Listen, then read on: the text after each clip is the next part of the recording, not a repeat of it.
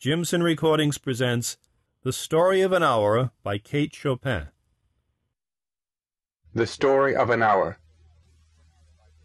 Knowing that Mrs. Mallard was afflicted with a heart trouble, great care was taken to break to her as gently as possible the news of her husband's death. It was her sister Josephine who told her, in broken sentences, veiled hints that revealed in half-concealing. Her husband's friend Richards was there too, near her. It was he who had been in the newspaper office when intelligence of the railroad disaster was received, with Brentley Mallard's name leading the list of killed. He had only taken the time to assure himself of its truth by a second telegram, and had hastened to forestall any less careful, less tender friend in bearing the sad message.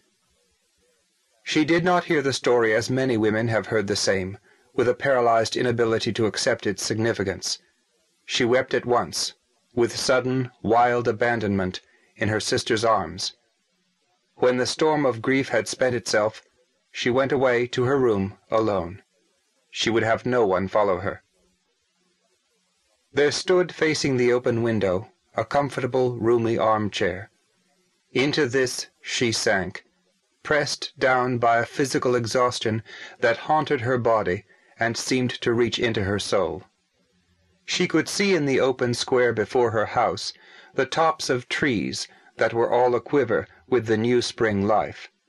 The delicious breath of rain was in the air. In the street below, a peddler was crying his wares. The notes of a distant song which someone was singing reached her faintly, and countless sparrows were twittering in the eaves. There were patches of blue sky showing here and there through the clouds that had met and piled above the other in the west facing her window. She sat with her head thrown back upon the cushion of the chair, quite motionless, except when a sob came up into her throat and shook her, as a child who has cried itself to sleep continues to sob in its dreams. She was young, with a fair, calm face, whose lines bespoke repression and even a certain strength. But now there was a dull stare in her eyes, whose gaze was fixed away off yonder on one of those patches of blue sky.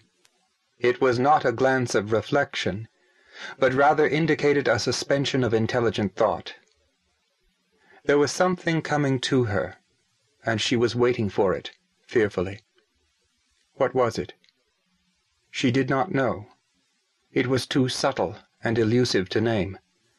But she felt it, creeping out of the sky, reaching toward her through the sounds, the scents, the color that filled the air. Now her bosom rose and fell tumultuously.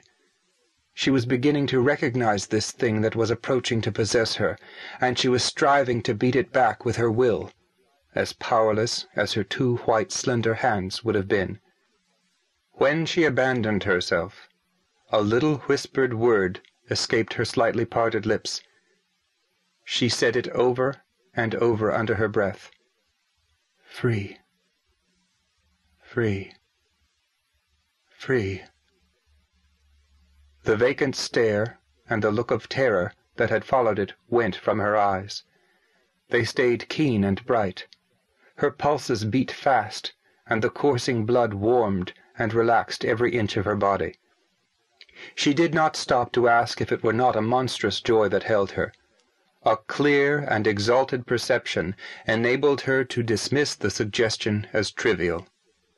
She knew that she would weep again when she saw the kind, tender hands folded in death, the face that had never looked save with love upon her, fixed and gray and dead.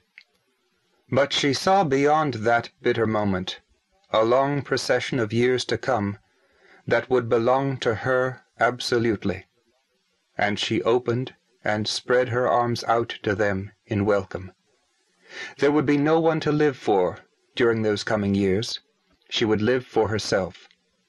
There would be no powerful will bending her in that blind persistence with which men and women believe they have the right to impose a private will upon a fellow creature. A kind intention or a cruel intention made the act seem no less a crime, as she looked upon it in that brief moment of illumination. And yet she had